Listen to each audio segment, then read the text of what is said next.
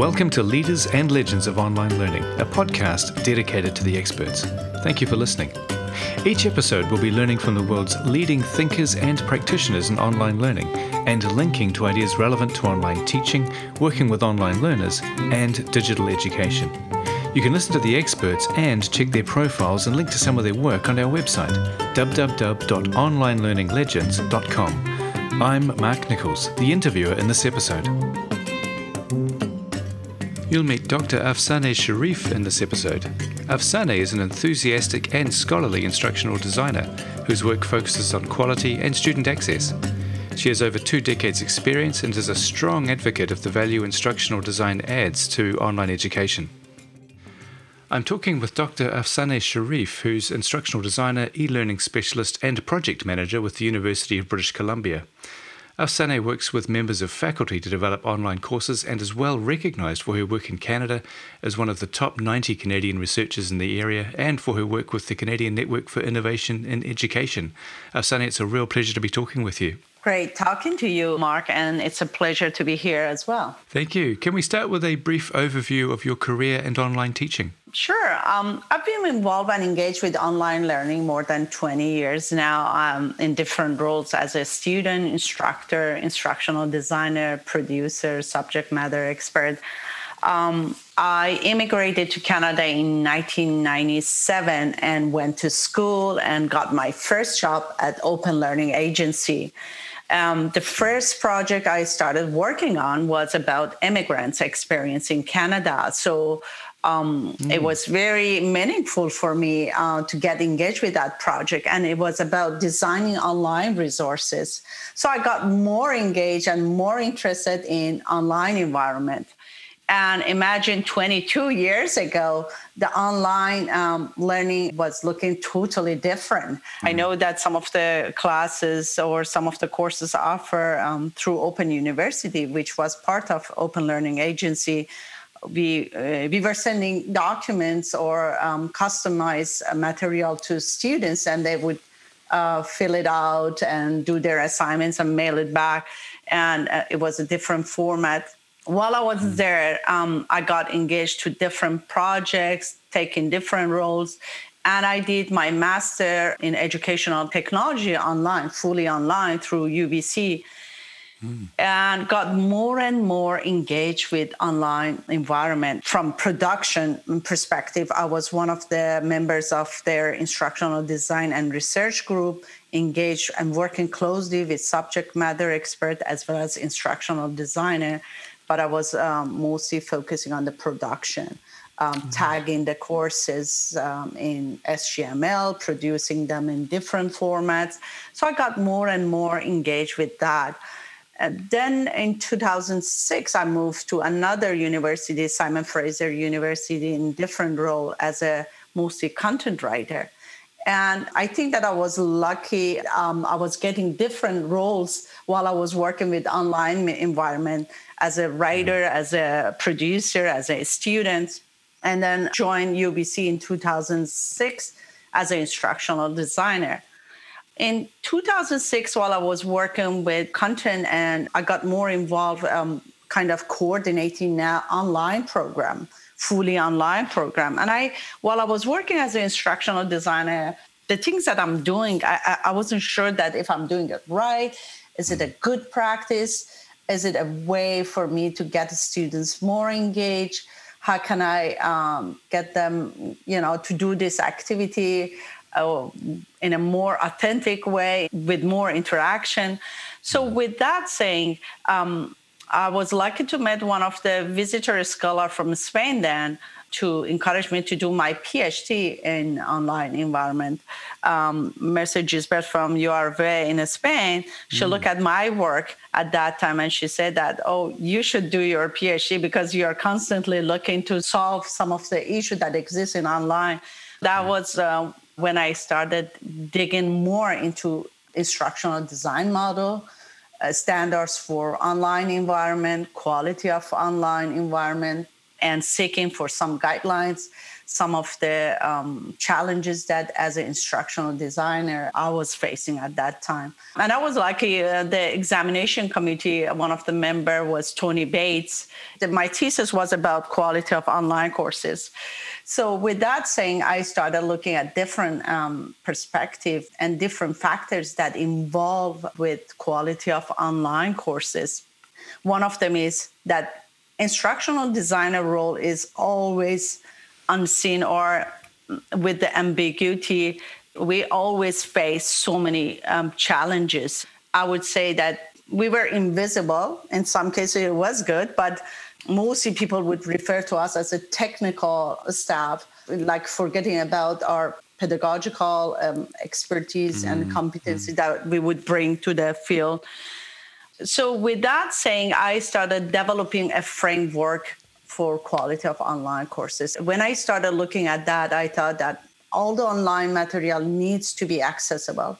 And I try to see that who are my learners. I might have a student who has some hearing problem. I might have a student who might not be able to have a good internet connection. So I look at accessibility as well.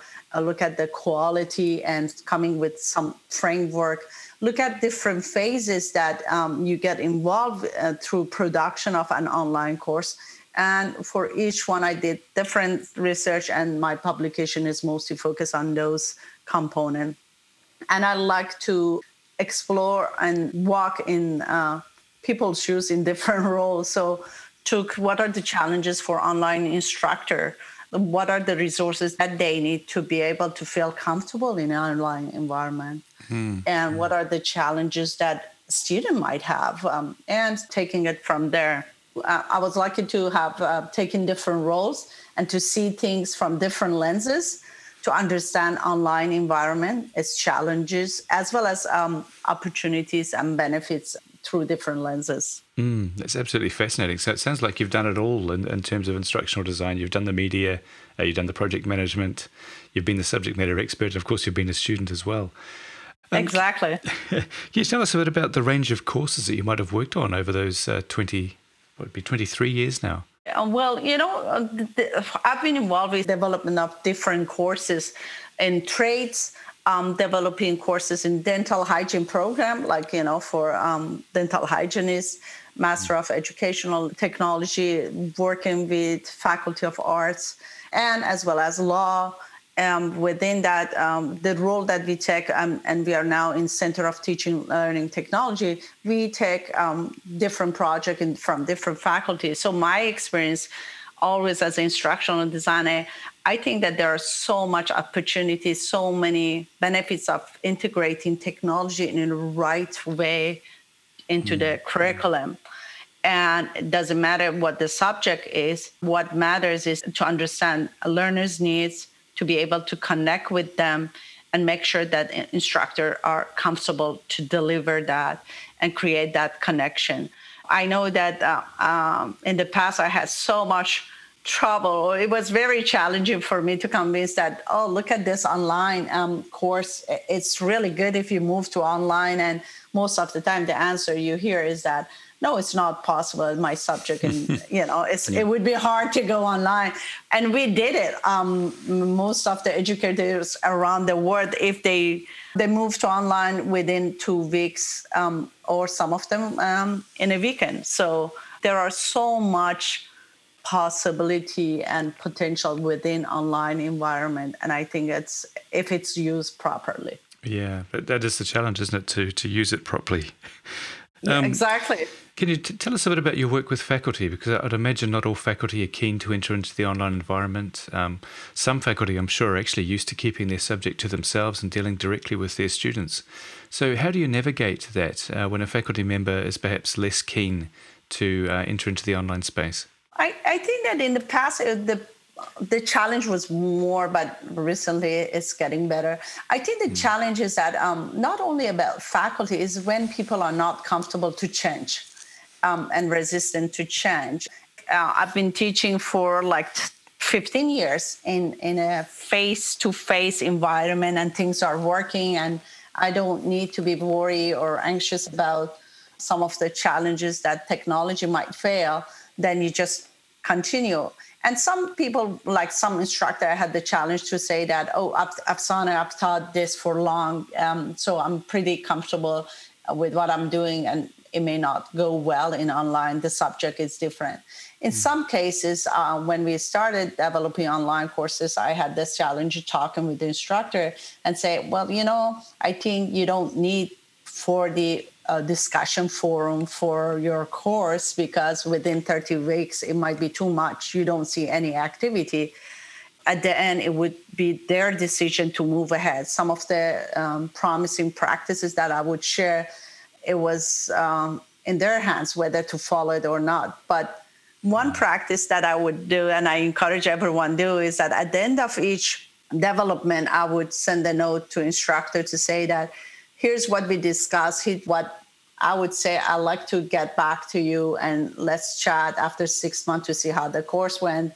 And, to go through something like ADDIE model, or what we call PEDPI, kind of looking at production, from production to evaluation. So after 6 months, I would get in touch with them, and sometimes they would say, oh, you were right.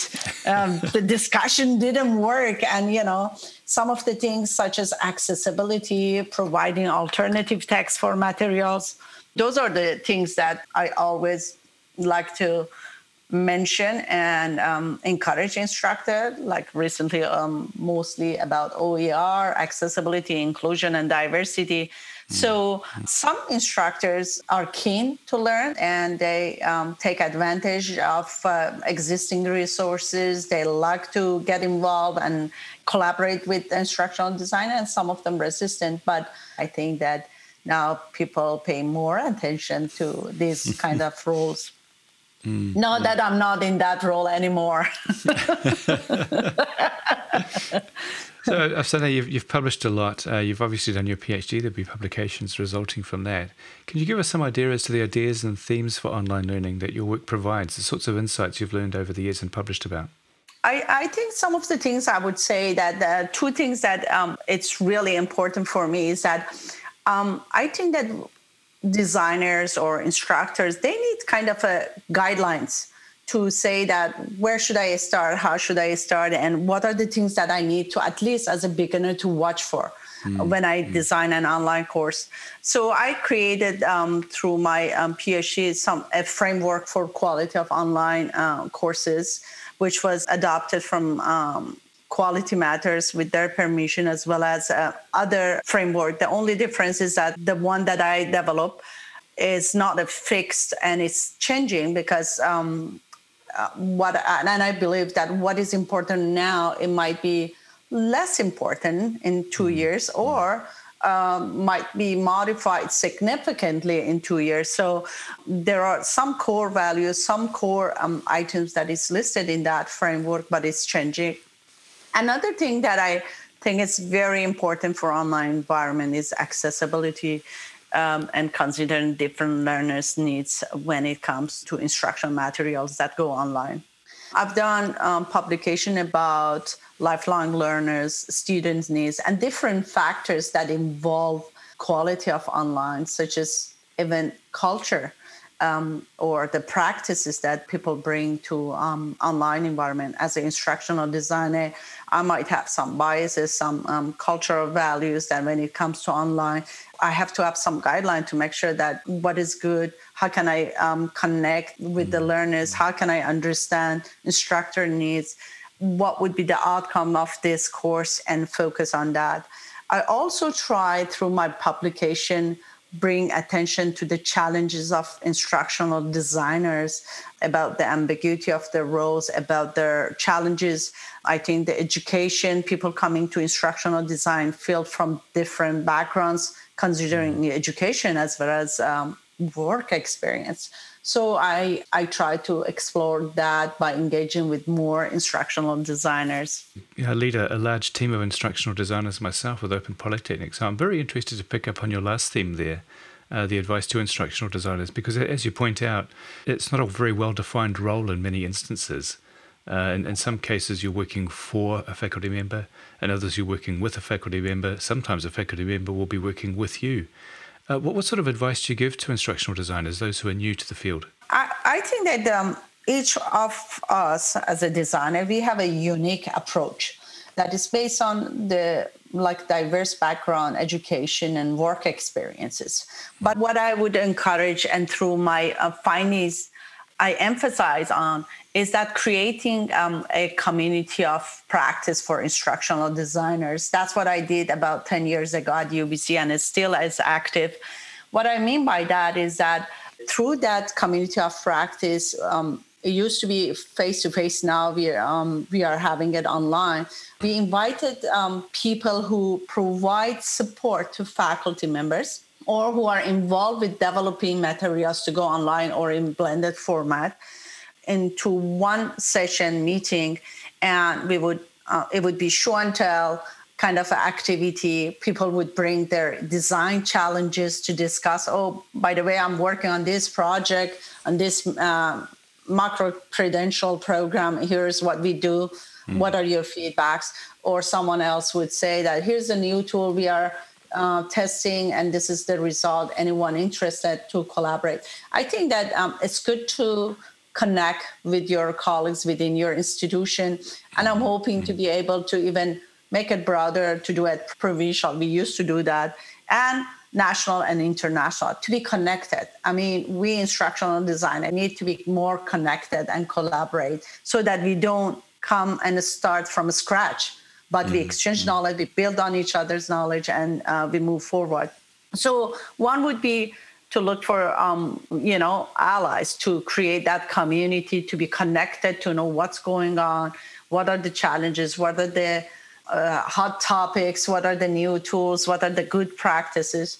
The second would be, again, I'm a person of collaboration and network, to look for possibilities to disseminate your findings. I think that in our role, we have so much challenges on responding to faculty needs that we don't get time to reflect. And I think it's important in this particular role to reflect, to share what we are experiencing and document it so that other people might actually say, oh, I'm experiencing exactly the same thing. Maybe we should get together and come up with some solution. You know what I mean? So as I say, creating things that can be shared and look at different factors involved. And in my role, I think when I start developing any project, I spend a lot of time on the planning. I always say fail to plan is planning for failure. So if you don't spend enough time at the beginning to engage all the stakeholders into the process, including the students, then you have a longer way and tougher way to go forward. So that's the small advice I can give. That's excellent advice. Afsaneh, you've worked on dental hygiene, you've worked on trades, a whole range of different types of course you've put into the online space. Are there any particular examples of what you've done that you're actually quite proud of? Anything that you might highlight as being something quite clever that you've done in the online space, something that is very creative and innovative? I would say that it's not about me saying that it's innovative, but I like the way that the potential that we have in online environment and in each course, because I take each course or each program one by one and work on it. I think on its own, it's very creative. But I would say a few things that I'm really proud of is that we had a project with our Faculty of Arts developing 17, 18 online courses within a 2 years period. And with that, because we started from scratch, I met with the production group and the team over there to see that how we can be more inclusive in our approach and make things more accessible. So we started connecting with our Access and Diversity office then. And we got one student who was visually impaired to use using jaw as a assistive technology. So whatever we developed, we were communicating and asking him to go through the course. And I think that one day I was sitting next to him and asking him to navigate throughout the course. And I really love hearing him saying that, oh, I see the image because he was reading the alternative text. So that was a good moment for me to see the value of to make things more accessible for those who need it. I think that other things that I can see is that involving students as a producer of content. And I think it's not only me, it's mostly team approach where instructors use technology that bring in students as a producer and involve them as a partner in the production of a course. So the course is kind of the content and the engagement or activities co-produced by engaging a student into the process. So those are the things. When the students are more engaged, they are involved in the curriculum development. I like those kind of activities and innovation. Excellent. So, Afsaneh, it's now early 2021. COVID, of course, has swept the world and there's lockdowns in various places. A lot of people are also moving quite quickly into the online teaching space. What are your observations about online learning and education at the present time? Well, in my opinion, COVID-19 was a fast-forward button for online learning in our education system. Causing university pay more attention to online learning, to think about online learning in their strategic planning, offering more program and courses online, and providing more choices for students. I think that with COVID-19, also it pushed faculty members and staff out of their comfort zone. Although it was with the stress, anxiety, but pushed us in a good way to get our hands dirty with online. So I see it that way. Although I should acknowledge that we are not living a normal life. We are surviving a pandemic. Therefore, we don't really, I can say on my own that I'm not 100% myself because I'll bring anxiety, stresses, and other things caused by pandemic to online environment. So we need to acknowledge that. And what we saw in March 2020, I wouldn't call that as an online learning. It was emergency remote teaching. And what I see right now, I see more collaboration. I see more attention to possibilities of online learning. And I'm hoping that we can emerge more creative. And I believe we will emerge more creative than we enter the pandemic. And I hope that we emerge more appreciative of online learning and its potential that we enter this period. With what I see right now, there are possibilities that online learning can go really, really well on its way to develop, like we will see more programs and courses online. But I fear that some people who didn't have proper resources, time to reflect, budget, they might call a 3 hours synchronous Zoom and online learning and take it from there and to say that, no, online learning is not good or it's not something that we want to continue. So it depends how people experience that. And I think this is a great opportunity that people in our role as an instructional designer with the instructional design background to take this opportunity, introduce these phases of online design, promising practices, frameworks with colleagues. And I see that many of instructors are also taking the role of instructional designer to look at it to see that how we can make the best of these features, tools in online environment to give our students more choices to connect and learn. So there's definitely an ongoing need for instructional designers, in fact, especially at this time. Yeah, exactly. Afsaneh, you've done a lot of research yourself, and no doubt you're well aware of the sorts of research that's going on there at the moment. What's the research you'd most like to see done now? What are some of the gaps that you would like to see filled by publications? either research or something that I'd like to see happen, I think that one would be focused on creating national community or hubs for online strategy, guidelines, and resources.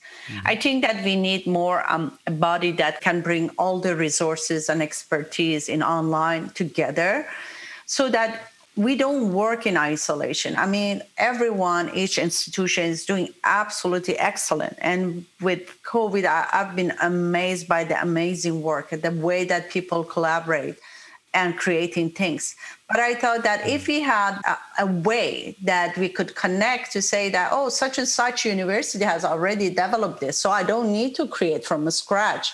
Let's see what they've done and consult and collaborate and build something else in our context, but it's modified and, so it's kind of using our resources in a better way. And we need kind of a national community and hubs where I can go and say, oh, I'm very engaged with the universal design for learning and accessibility. Who else in Canada is doing it? Or even making it international.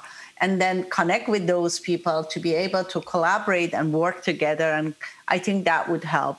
I think the second thing that I've been thinking, and it's kind of referred to what Stephen Downes was mentioning, I think that we need more kind of a study or dig into like redefining success in education.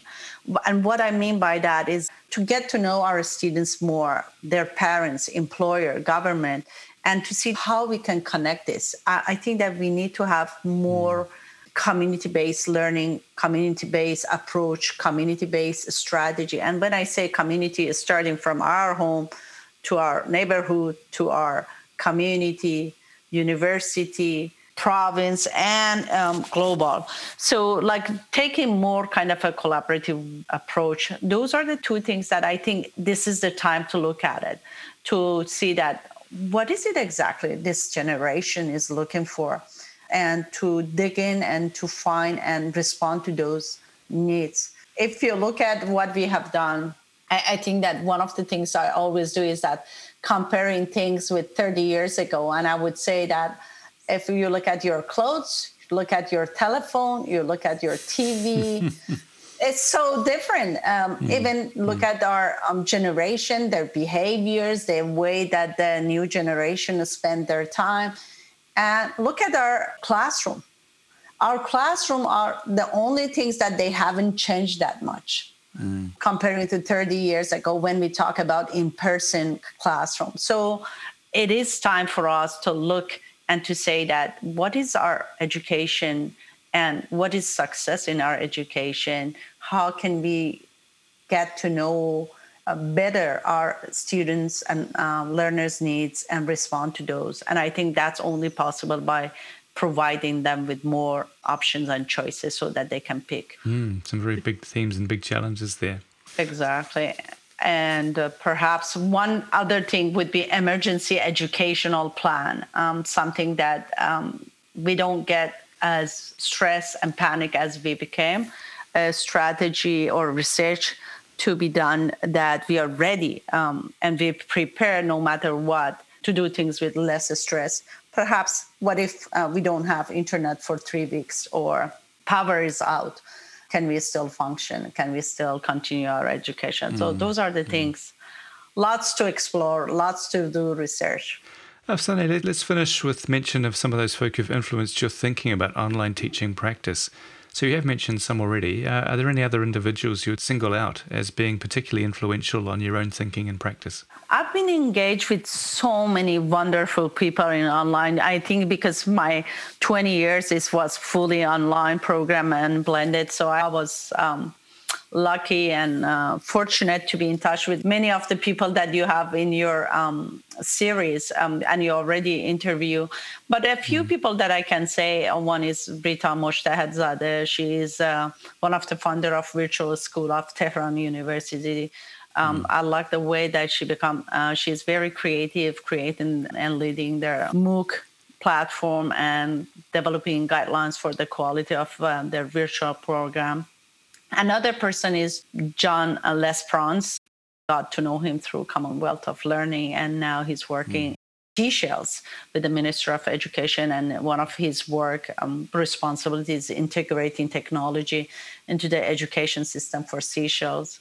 There are absolutely many other people internationally, and I just try to name a few internationally rather than Canadian, like Mercer Gisbert in Spain. There are so many great people, as you know, and George Velezzino, a professor of Canada and researcher in innovative learning and technology from Royal Roads, is another one. Excellent. Afsaneh, it's been a real pleasure listening to you and also learning from you. You're clearly a leader and legend of online learning, and thanks very much for your interview. Thank you for your time, and thank you for inviting me. You can learn more about Afsaneh and her work from our website. That concludes this episode. Be sure to go to our website www.onlinelearninglegends.com to follow up on this episode's guest.